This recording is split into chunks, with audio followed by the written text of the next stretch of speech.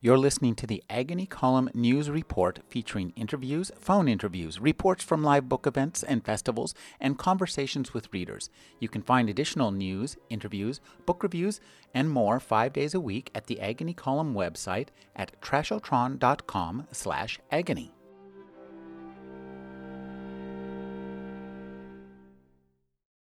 When the anthills began erupting, thereby opening the first phase of the war, the humans viewed the event with amusement rather than urgency. There would be no Hymenoptera Unis to reorient them toward a new destiny. Instead, the humans responded piecemeal. They evacuated the infested villages, retreating again and again. They attempted the use of pesticide, all the while bickering among themselves about the environmental side effects.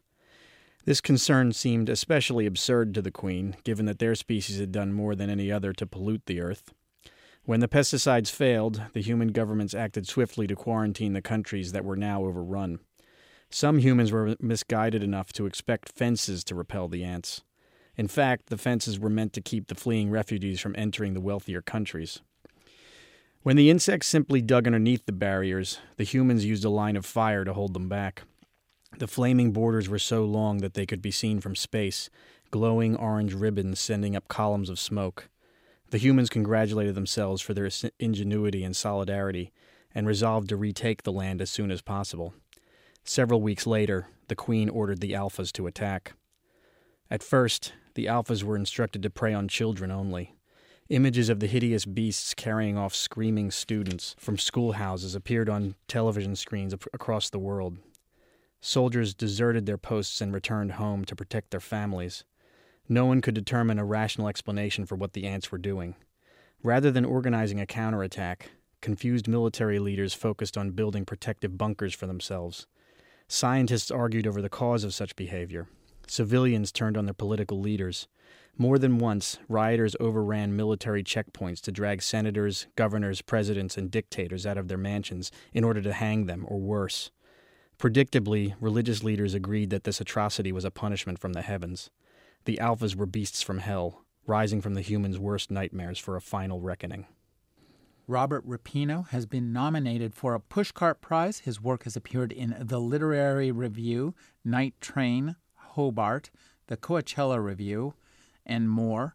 Rapino is an editor for the Oxford University Press, where he also pitches for their softball team. He's a quarterback for their flag football team, and his first novel is Mort. Thank you for joining me, Robert. Thank you very much for having me. I appreciate it. This is a fascinating novel that manages to do some very interesting things. Give us an idea of where you first encountered the idea for this novel. Yeah, so I record my dreams, and I had a dream in which an alien spacecraft was hovering over the neighborhood where I grew up, and the aliens had somehow turned the animals into these bipedal, intelligent creatures who were hunting down humans. And it was a very upsetting image. I remember specifically the animals walking down a gangplank from this giant flying saucer, and it was very upsetting. And it just raised a lot of questions that I had been wrestling with, about, animal rights, the role of humans in the world, the way humans look at themselves, the question of if animals were intelligent, how would they view us? And over time, I just started to pull together many of the weird influences from my life, from like cheesy 80s science fiction movies and just different ideas of philosophy, bringing all these things together. Eventually, I ended up making the main character the cat that I grew up with. The character of Sebastian is based on the family pet. It made sense to make him the sort of protagonist in all this. This regular guy who gets caught up in the mix of this completely insane situation. And then I decided to change the aliens to ants because I wanted the villain of the book to actually have a good motivation for hating the humans. Aliens showing up on Earth wouldn't have that sort of visceral anger at humans. I think ants would. So once I had all those things in place, that's when the story started moving along. So that took a few months of research and thinking about it. But then once the story started going, then it sort of flowed from there. So you had this dream and then did a little research and then just essentially launched into the novel? Pretty much. I mean, the first draft is quite different from what is actually published. The first draft takes place many, many years after the so-called war with no name, where the humans have been virtually wiped out. After showing it to some people, they said, look, you really need to explore that war a lot more, because that is just completely insane, and we can't go. Usually it's the right thing to do to drop people in the middle of things, as they say, but in this case, I needed to go back and sort of build the world of that apocalyptic situation. So that's when I started adding the scenes where, this cat becomes intelligent. He joins this war against humanity, joins this elite unit of assassins called the Red Sphinx who hunt down humans. And a lot of the material that takes place in that time period was written much later in the process. You do some interesting things, I think, with just the world building in this. How much did you know in advance? How much did you draft? Or I think, the way I end up drafting this stuff is that I probably explode the backstory too much, and then I need another person to come in and say, you don't need that much backstory, actually. So I really in the early drafts of the book, I erred on the side of going into a lot of detail about what the cat was thinking, what the backstory was, and each of the characters that come along. There's a thing about literature where you try to, or about novels specifically, where you try to explain the motivation of a character, but you only have a certain number of pages and you only have a certain amount of patience from the reader. So that was a big struggle with the book, trying to figure out, where can I use some exposition, where can I use backstory to actually build this or not, and then how much is enough so that I can continue with the story and go on with this sort of adventure rousing thing that you're talking about. That was a big struggle with this book because, I really did want it to be a page turner, but it still at the same time have characters who have these stories. Each character has its own little, traumatic experience that he or she is dealing with. I don't know if I'm totally answering your question. I feel like there's a million things to go on, but yeah, I guess I think the two opening chapters end up doing it as best I could, where you're looking at the world in the first chapter through the cat's eye, and he really just is very naive, doesn't understand how humans are. And it's that second chapter where you get the queen's perspective, and the queen is sort of omniscient. The queen is able to gather in the memories of every single member of her colony. And that chapter ends up serving as the big world engine of this book, because that's where the queen gives the history of the war, the motivation for it. Basically, many years are summarized in that chapter, but it's sort of snuck in there so that it's more like you're building the character of the queen as well, because she's sort of traumatized by this war, has turned into a very mean and miserable and lonely character as a result of it. So I was trying to sneak in the world building along with the character building. I mean, it doesn't always work. There's a lot of compromise you have to make when you're writing a book like this with this many characters and so forth. Well, one of the things I think you do very effectively in the opening chapter is create a world of a cat that is happy and secure and filled with warmth, and then we see that kind of start to break up. And since we know more than the cat does, as we're humans after all, we understand that there's an apocalypse unfolding in front of the cat's eyes that the cat doesn't quite understand. And I think you do a great job of creating a kind of narrative and character tension there where it's very poignant, and that is very difficult to pull off, to keep that kind of poignance and reality so we believe the cat, we're with the cat, and even to the kind of Kennedy moment, where were you when? Right. Yes, when the animals launched their uprising, yeah. Yeah, well, thank you. Yeah, it was... I think the scene that was probably the most difficult to write there, and I don't think I'm giving away too much here, but the scene where the cat is watching television. Mm-hmm. Because I wanted to at least give some idea of what was happening outside, but also I didn't want to actually say that the cat knows he's watching the news. That doesn't make any sense. So the cat just sees these images on the screen. He sees his owners very upset. He sees the father come in and shut the TV off, and the kids are carried out crying. It's supposed to tell the story through the emotions of his masters, who he believes he's protecting. He believes he's like the protector of the house, even though that's actually not the case. He's more of a sort of an ornament, and that the realization that he comes to about that is supposed to be very heartbreaking. I said earlier that he's based on the cat that I grew up with. There's a scene in the book where he attacks a babysitter, and that was pretty much word for word what happened to me when I was 8. We were pinned in a room once, and the babysitter was hiding from Sebastian because the cat was going after her, thinking that she was attacking us or something. The cat thought he was a dog. He's a crazy cat. And when my mom came home, the babysitter's leaning out the window saying, "He's trying to kill us." My mom's like, "Who's trying to kill you?" And the babysitter, "Your cat." So that was, the zaniness of the actual cat I grew up with. And he did have a friend named Sheba, a dog that, I think that's why he thought he was a dog, because he had a dog girlfriend or something. I don't know. So, yeah. All right. I thought you did a great job with that. And that is a really critical part of the novel, because once we're invested in the emotions of Sebastian and his nostalgia for this kind of idyllic past where he exists with Sheba, the dog with whom he's friends, that to me is a big part of the engine that turns this novel.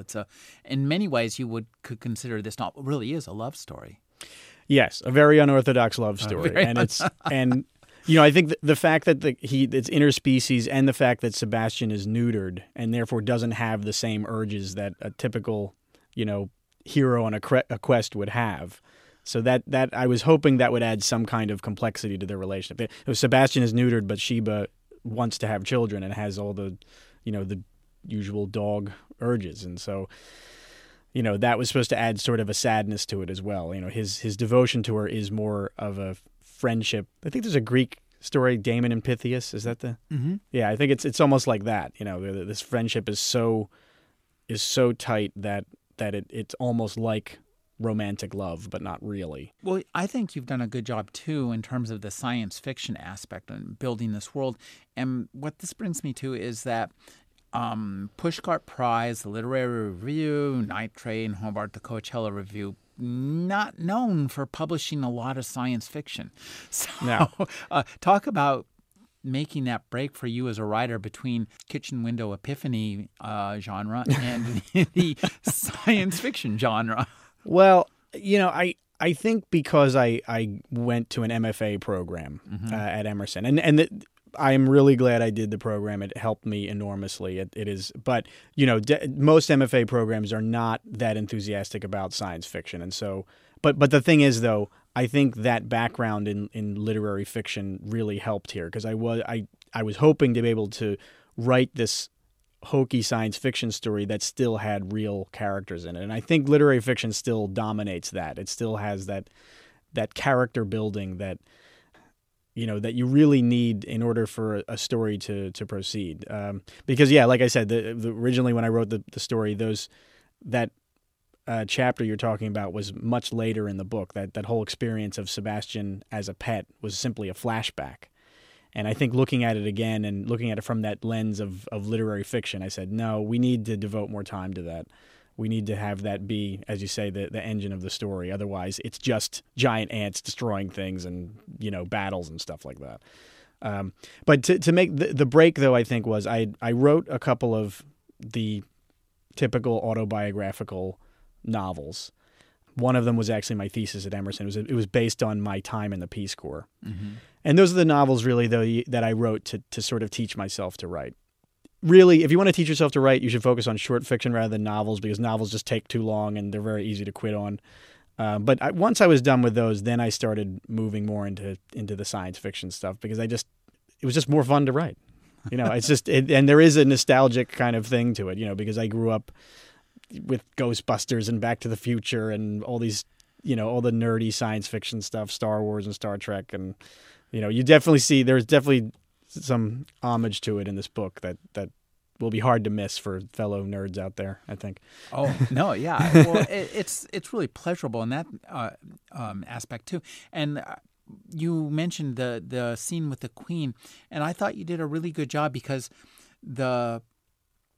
in providing us a piece that is largely expository. It's can be called an info dump, but it's an info dump that, as you say, advances the character of the Queen. And I'm wondering how much world building got done in that chapter, and how much of that was driven by the Queen when you were sitting down. Had that been parsed out before, and did you have to bring it back in and redo it? One of the things I'm actually kind of embarrassed to admit, and it's just this is where you really need to rely on other people to help with your novels, is that the original draft of this novel didn't have any point of view chapters from the perspective of the Queen, which I can't believe now, looking at it now, because that is such an important part of the book. Originally, that chapter was, as you call it, a straight-up info dump. Out of nowhere, in the first draft of this book, I just put in an omniscient character, an omniscient narrator who said, "Okay, everyone, sit down. Here's what the war is all about." Well, Bob? Yeah, and honestly, I was joking about it before. I ended up sounding like the character of Dark Helmet in the movie Spaceballs. At the very beginning, he just says what the plot is and then looks at the camera and says, "Everybody got that?" That's pretty much what I did, and what a bad idea that was. And so, once I came to the conclusion that the Queen really needed to be her own character, that was really the best way to do it. Because part of the thing that is driving her anger is the fact that her mind is polluted with this information for thousands of years, and it's driving her crazy. So the fact that she would be the one to have access to all this knowledge and who would sort of share it with her daughters in this communion, this ritual that's being performed in that scene where she's connecting Antenna with their daughters and telling them the history of the war, it just made sense, and it was meant to show how she had become a prisoner of her own designs for this war. She's literally a prisoner stuck in this dungeon of her making, but she's also trapped in this destiny she's made for herself. As we see this world unfold, for us as readers, one of the real pleasures of this is, and it's kind of terrifying too, and in many ways is something of a horror novel, in that seeing your world undone so handily is quite frightening. So this harkens back to stuff like The Day After and other novels in other works where we see our own world torn apart, mostly by our own incompetence. Yeah, and the passage that I read just now, I mean, is definitely meant to be an indictment of the fact that if something like this were to happen, we probably would waste too much time tweeting about it or something instead of, what I mean? I think you could argue that's happening now with climate change or something, like the fact that we're, there are more people interested in the Super Bowl than in fixing the fact that we're facing doom here. So, yeah, the goofing on human incompetence ended up. I actually had to tone down some of the editorializing. Actually, I think my editor was like, "Look, we get it. You're like, just go a little easy on the humans, okay? They've had a tough go of it in this book, so we don't have to keep grinding them down by our heels there." So,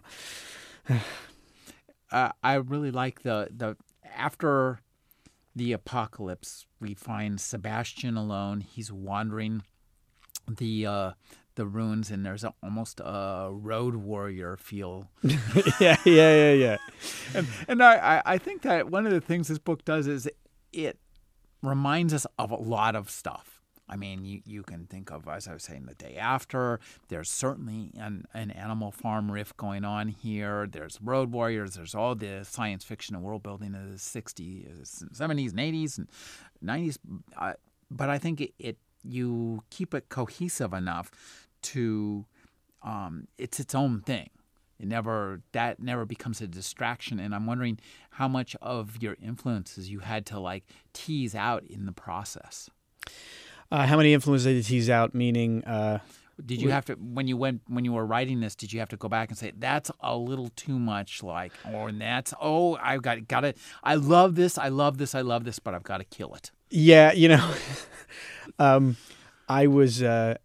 I was doing an interview in Brooklyn about this. It was one of our reading events, and the guy interviewing me, and it was the perfect question to ask, and I was happy to answer. He's like, "So what episodes of Star Trek did you rip off of?" And I was like, "Oh, I'll tell you." And it was, the Borg episodes and the Inner Light, and but there were actually, in the editing process, I found that I was having probably a little too much fun with the action movie tropes specifically. Mm-hmm. There was a scene in particular. There's a scene late in the book where Mort and his friend Wawa, who's a pit bull, are trying to get rescued by this human resistance. And there's a scene where the guy's there to rescue them, and he tells them, "Oh, we only have room for one of you."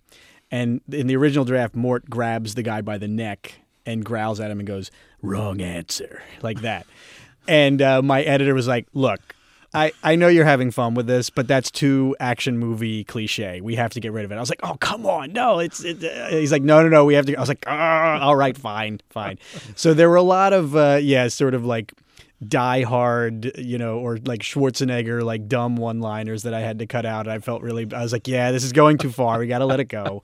But then some of them I kept in there. There's a scene, well, and you'll see them. I mean, especially with the character of Cul-de-sac, who's a bobcat who sort of like a Clint Eastwood kind of character who is very violent. And sometimes in some cases you see the violence he's coming from a mile away, but it's still sort of fun to see him acting out. Well, talk about creating the cast of characters in this, because you have all this animal species to choose from. You have human characters to riff off of, and that must be fun to there's a multiplying effect there that's fun for the readers to enjoy, and you can tell that you're having fun as a writer too. Yeah, I think the basis for a lot of the characters has to do with the question of like, what would it, if animals were to join together in a world without humans, what obstacles would they face? And obviously the list is many, but one of the things that I kind of became obsessed with was the fact that, I think that animals who lived in the wild would be looked at differently than animals who were pets. The pets, in my book, the pets are sort of looked at as people who know about humans, but who also were sort of collaborators and sort of like living a cushy life while the animals in the wild were, fending them for themselves. And then below them are the former livestock, who are regarded by a lot of the animals in the world that I've built as sort of, irredeemable. Like they couldn't figure out what was happening to them. They weren't bright enough to figure out that they were about to be eaten or slaughtered or whatever. So that sort of caste system in my book ends up informing a lot of the characters in some ways. Like, for example, there is the character I mentioned of the cul-de-sac, the bobcat, who is, very brave and very driven and very independent. And then there's also a character named Bonaparte, a pig, who is sort of, he's in a lot of ways this very, you sort of root for him because he's determined to be a member of this elite unit of soldiers, even though they look down on him, even though he actually doesn't have the opposable thumbs that the other characters do. So he's always coming up with different ways to sort of get over what is essentially would be for him a disability. So that was a way of informing the character. Also, the character of Wawa is a pit bull who was raised as a dog fighter. And I think I came up with that character. I'm from Philadelphia, and I came up with the character around the time of when Michael Vick, the football player, had joined the Philadelphia Eagles because he had been in jail for running a dogfighting operation. And I thought it would be interesting to have a character who came from that situation. It's just a very difficult and upsetting part of the book, actually, where we get Wawa's backstory and how she's. She learns that she's basically a gladiator fighting in the Roman Colosseum, Anybody who's ever owned a pet knows that pet deaths and any kind of animal deaths, it's traumatic. Yeah. It's as traumatic as, losing a friend or maybe even losing a child, depending on how attached you are to the pet or how long it's been in your life. Talk about modulating the heart-rending knob. It's to quote Spinal Tap, it's pretty much dialed up to 11 for most of the book. Most of the book. And a lot of the modulating, again, did come from my intrepid editors at Soho who were like, look, just ease back a little bit. Just take the foot off the pedal a little bit. We don't need that much carnage and whatever. Yeah, I don't know if there was a scene in particular that I cut out. But I definitely wanted to show sort of, on the one hand, I wanted to show the effects of the war and like the trauma of going through a war. I wanted to show just the difficulties of rebuilding after a war, which would include, things like the food supply, but it would also include mundane things like putting together, rebuilding houses and stuff like that. And then I also wanted to show just sort of the unintentional cruelty that would happen to animals, even from well-intentioned humans. I mean, Sebastian is neutered and he is declawed, which, if that were to happen to a human, would be a terrible crime. But we do that to animals to, in some cases to make them healthier, to make them safer, and so forth. But if they were intelligent, I think they'd be a little upset with us. So that's one of the things that I wanted to sort of explore, just just showing that it's not just that humans are evil and they're mean to animals. I mean, in the case of Sebastian, he did have a family that loved him, but when he realized what that love actually entailed, then he realized that, actually this is not what I thought it was. I thought I was really a member of this family. I'm just a pet. When he first hears the word pet, he's almost baffled by it. Like, what does that? It means you own me, even though I'm a person? Well, it too. One of the big parts of the reading experience of this book is turning the tables between humans and animals, and the whole ethics of bringing up animals to eat them, whether or not how that feels when the tables are precisely turned. And I mean, I'll admit it, I had a nice steak last night. Yeah, right. No, But on the other hand, when you read this book, having that steak becomes, a different kind of experience. Are you a vegan? I'm not. It's a work in progress. I've definitely cut my consumption of meat by a great deal. Mm-hmm. But I also grew up in a family where we ate, it was just a meat eating family, and I'm trying to reduce it to the point where I'm not even eating meat anymore. But it's actually kind of difficult. I've never. I don't have great excuses for this, but basically I've never smoked. I don't think I have a drinking problem, but I for some reason it's hard to kick meat permanently. I don't know. I'm working on it though, and I think that one of the things I touch on in the book is just the fact that I think in the future we are going to have to take a hard look at this, because we have an environmental concern when it comes to the factory farming of animals. And we also have a moral concern, because I think the field of neuroscience really is pointing toward the fact that animals do have consciousness. And, certainly if we could really determine that an animal suffers in the way that a human does, that would have to raise some questions for us. Some very difficult questions. And, I don't know what the answers are. I mean, because, obviously there are parts of the world where this isn't a discussion even worth having. I mean, there are parts of the world where people just the food supply isn't as abundant, and it's not even worth debating over whether you have to eat animals or not. Here we are having that debate. It's an interesting one. Overall, I'm trying to reduce the meat consumption, but it's a slow process. I wish I could brag more about this, but I can't. It's not just the way humans treat animals; it's the way the humans treat the earth as well. Yeah, that's right. And I think what ends up being an idea that gets repeated a lot is that the root of the humans' cruelty is the idea that they think that they own the earth, and this is something that the Queen feels just needs to be completely eradicated. And well, they're not big on religion either.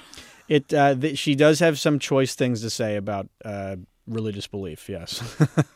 So, I mean, I think that by the trope that you've chosen, this kind of science fiction trope, I think you do a good job of creating enough detail so that these uplifted creatures and the ants and that whole scenario is written well enough and seems gritty enough that the adventure aspect actually, I think, ends up, rather than counterbalancing the philosophical aspect, underscores it and makes it. Since we buy that this seems to be happening and could happen, it makes the philosophical concerns more pertinent. Yeah, and there's sort of, I think in a novel, if you're going to have an action scene, it really does have to both advance the plot and build the character in some way. The character has to be forced to make some kind of choice. So I tried to be very careful with that. I didn't want to just have an explosion or a car chase just because it was fun and because we've had a lot of, characters sitting around talking for a while, so let's have a fight or something. I think you can get away with that in movies, but in novels, they really do have to serve multiple purposes, not just entertainment. So I hope I succeeded in some of that. I know, obviously, maybe some people are fed up with the battles by the end of the book, but, they were meant to sort of force the characters into difficult situations and to make choices and to learn about who they were. And if they're not, if an action scene in a novel is not doing that, I think it's wasted. I think. Too, I think that the omniscient perceptions of the Ant Queen, they're some of the most entertaining parts of the book. I really like that, and that's something I don't think is quite as easily done in the kitchen window epiphany genre. Yeah, exactly. I in a way you could say I cheat with the Queen because the Queen has access to these memories and she can relive them. And so in some cases she even relives a scene that takes place earlier in the book. And that was meant to sort of get a new perspective on what had happened and to sort of show for her, not to give too much away, but it's a scene that involves Sebastian and Sheba in the house, being together, being friends. When she views that scene by accessing this memory, it's supposed to be a very poignant moment because she is basically doomed to live in this lair that she's created, where she's lonely and she only has this war. So when she looks at that scene, it's supposed to sort of show. To illustrate that. But yeah, you're right. Science fiction allows you to sort of, these are the rules of my world, and you're either on board or you're not, So, well, once you get into this book, I think most readers are going to get right on board, and I think that's what makes it's an interesting feeling to read this book because on one hand, you have a lot of the kind of Animal Farm aspects, and on the other hand, it's fun to read. Now, as regards the Animal Farm aspects, no matter who you put in charge of a government, as God, I hate to say this, but government itself becomes the problem. Yeah, that's right. That's right. And to be clear, the Queen is convinced that this is a flaw with humans that is built into them through evolution. A flaw that goes all the way back to when our ancestors were single-celled organisms. Yeah, she thinks this is the flaw with humans, and she's hoping that by uplifting the animals, perhaps they can learn from this and not fall victim to it, basically. But when I say the though is this idea that they're somehow chosen to be the leaders of the world and that the world belongs to them and that they have dominion over the other creatures. She just thinks that this is and that there's an afterlife waiting for them. She feels that all of these ideas put together end up corrupting all forms of government, all forms of leadership and interaction and philosophy and everything. So in a way, she's dismissing so much of human thought, that to the point where, she does regard it as a virus. It's she's not a very pleasant character. She's a bit of a downer. I don't know if you noticed that. That's the plan for the villain in the piece. You also have talk about some in the Lost Years. You talk about we get these feelings of how an active and required military views the civilians. And there's a great line where one of the characters says, somebody has to protect these trash pickers and school teachers. Right. Yeah. Yeah.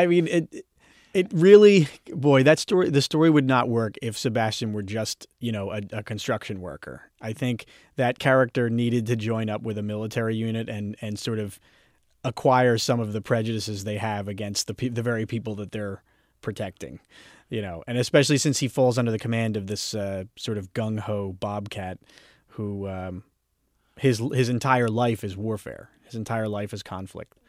And it was sort of fun. I know a lot of, I was in the military. I was not in the military myself, but having known a lot of people in that walk of life, I think I end up stealing a few things, a few observations from them.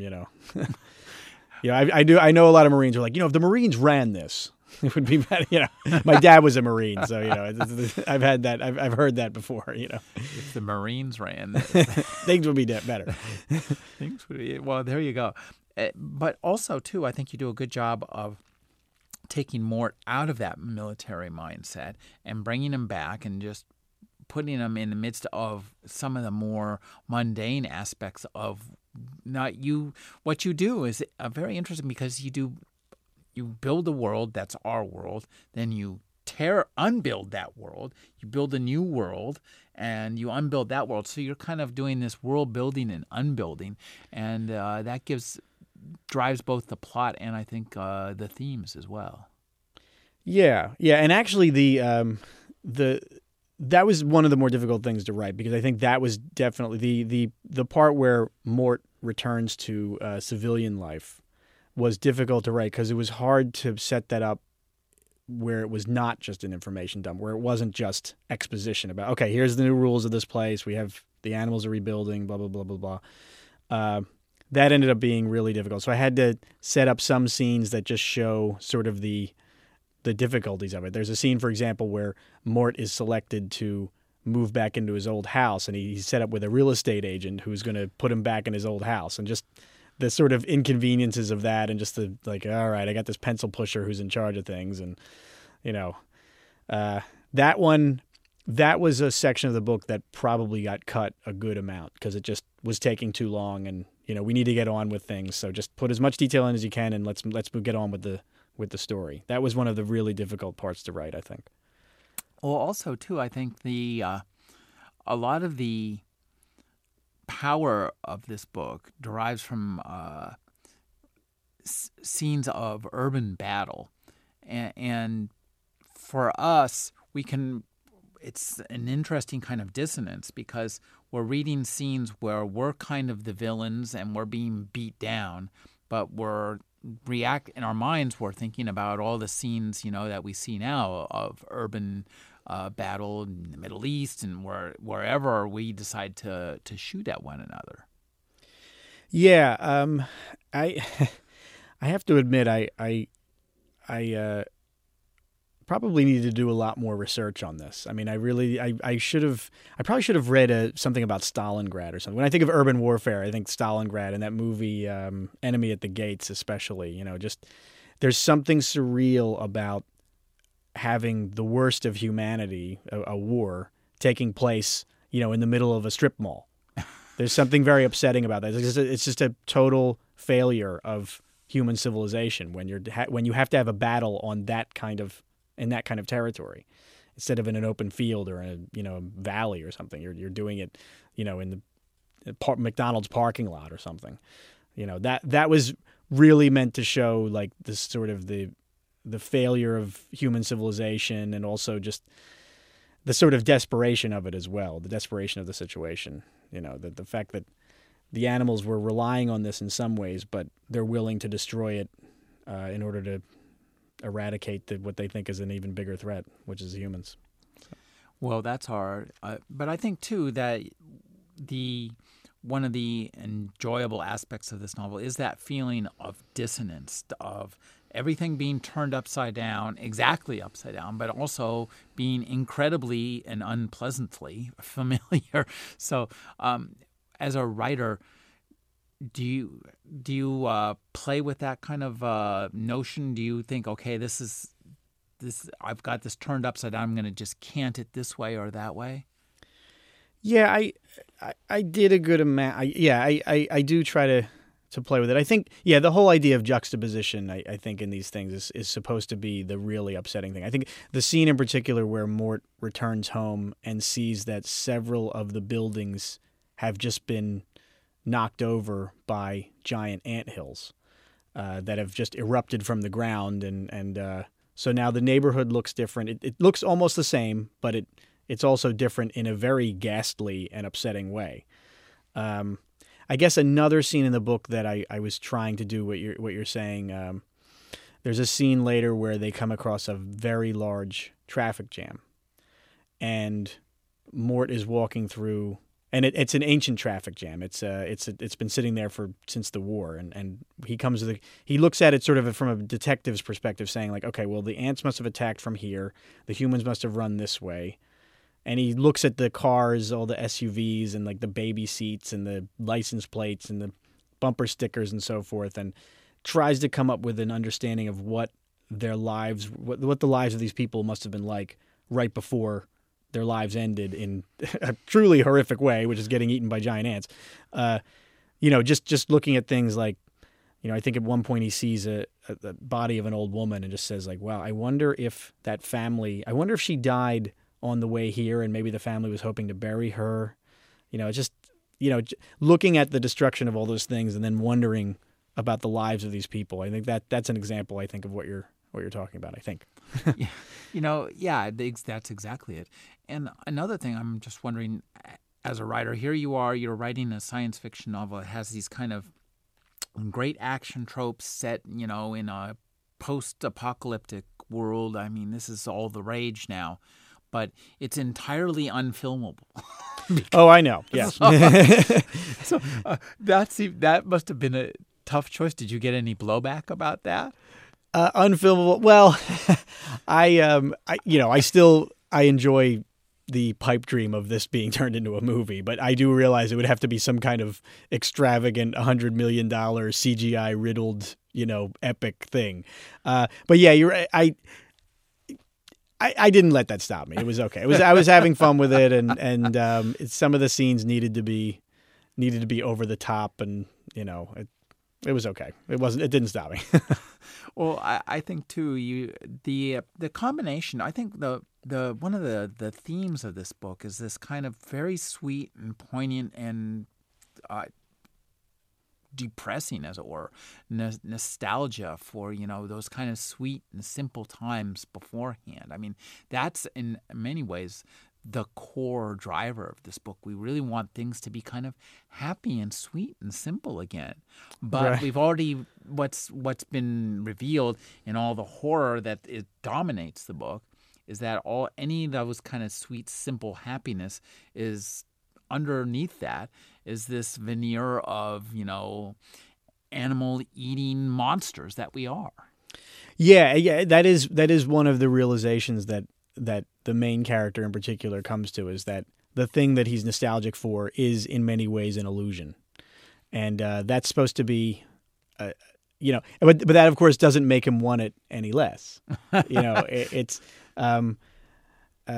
is supposed to sort of be one of the complexities I'm adding to all this, is the fact that even though this character is driven by the desire to go back to the way things were, he really knows that that's impossible because he's not the same.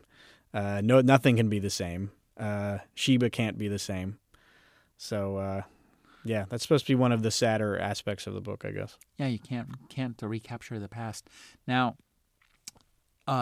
this is a wonderful novel. Where do you go next? Well, I am working on a few projects. I don't know. I have a novella coming out later this year, actually, with Amazon Kindle singles, and it is a science fiction book. It's only about 70 pages, and it takes place once again in a bombed out Philadelphia, but it takes place in a much more plausible world. So I'm hoping that'll be out in the spring. I've been working on some other things as well. I have a draft of a YA novel, but that's a couple of years away from even being able to show to shop around, I guess. It needs a lot more editing. It is finished, but I'm going to have to do a lot more work on it.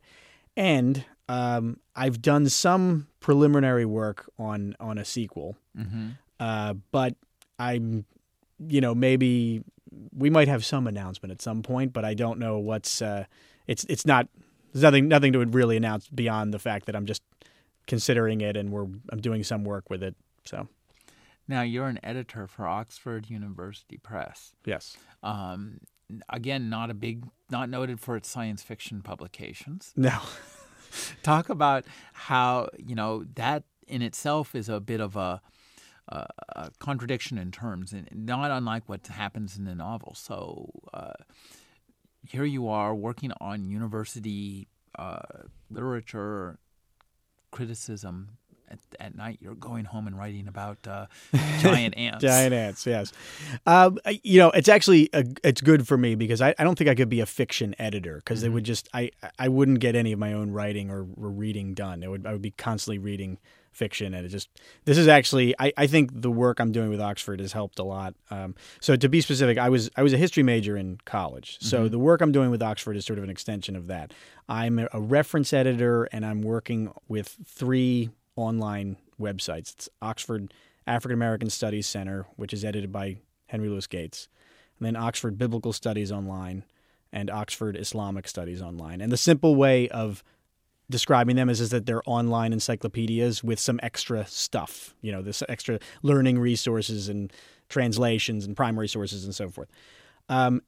As you noted already, the book has a lot of stuff, a lot of commentary on religious belief and religious thought. And since I work in the field of religious studies, I'm not a scholar myself, but I have access to all this thousands of articles. And you may have noticed at the beginning of the book, there's actually the epigraph is from the book of Numbers.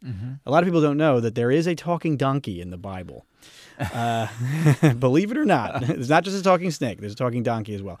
But, having that, having access to that information and also just seeing through the publications we're doing with Oxford, just the issue of religious belief and politics in the world, that we're witnessing right now I think we're in a very interesting time right now, a time where we see America becoming a little more secularized. We see political parties in different parts of the world that have a more religious identity, and the question is, how do they fit in, and how are they going to influence things? I just think we're in a really fascinating time right now, and so working on these sites and working with these scholars has really, helped to inform the book in a lot of ways, I think. I think that I 100% agree. That now that you explain that explains why the philosophy behind it seems kind of nicely modulated, not rigid, but well organized, I guess, is the way to express it. It feels like it has a good skeletal religio sociological structure down in there. Yeah, I hope so. That was the plan. But yeah, it's I think that religion and I'm just completely fascinated by it. I love talking about it. I think the way that it plays out in different societies and different cultures is just, you'll never go broke talking about it or writing about it. I just think it is the most important sociological issue. I'll never get bored talking about it or writing about it. So, Robert Rapinoe's new novel is Mort. Thank you for joining me, Robert. Thank you so much for having me. I appreciate it.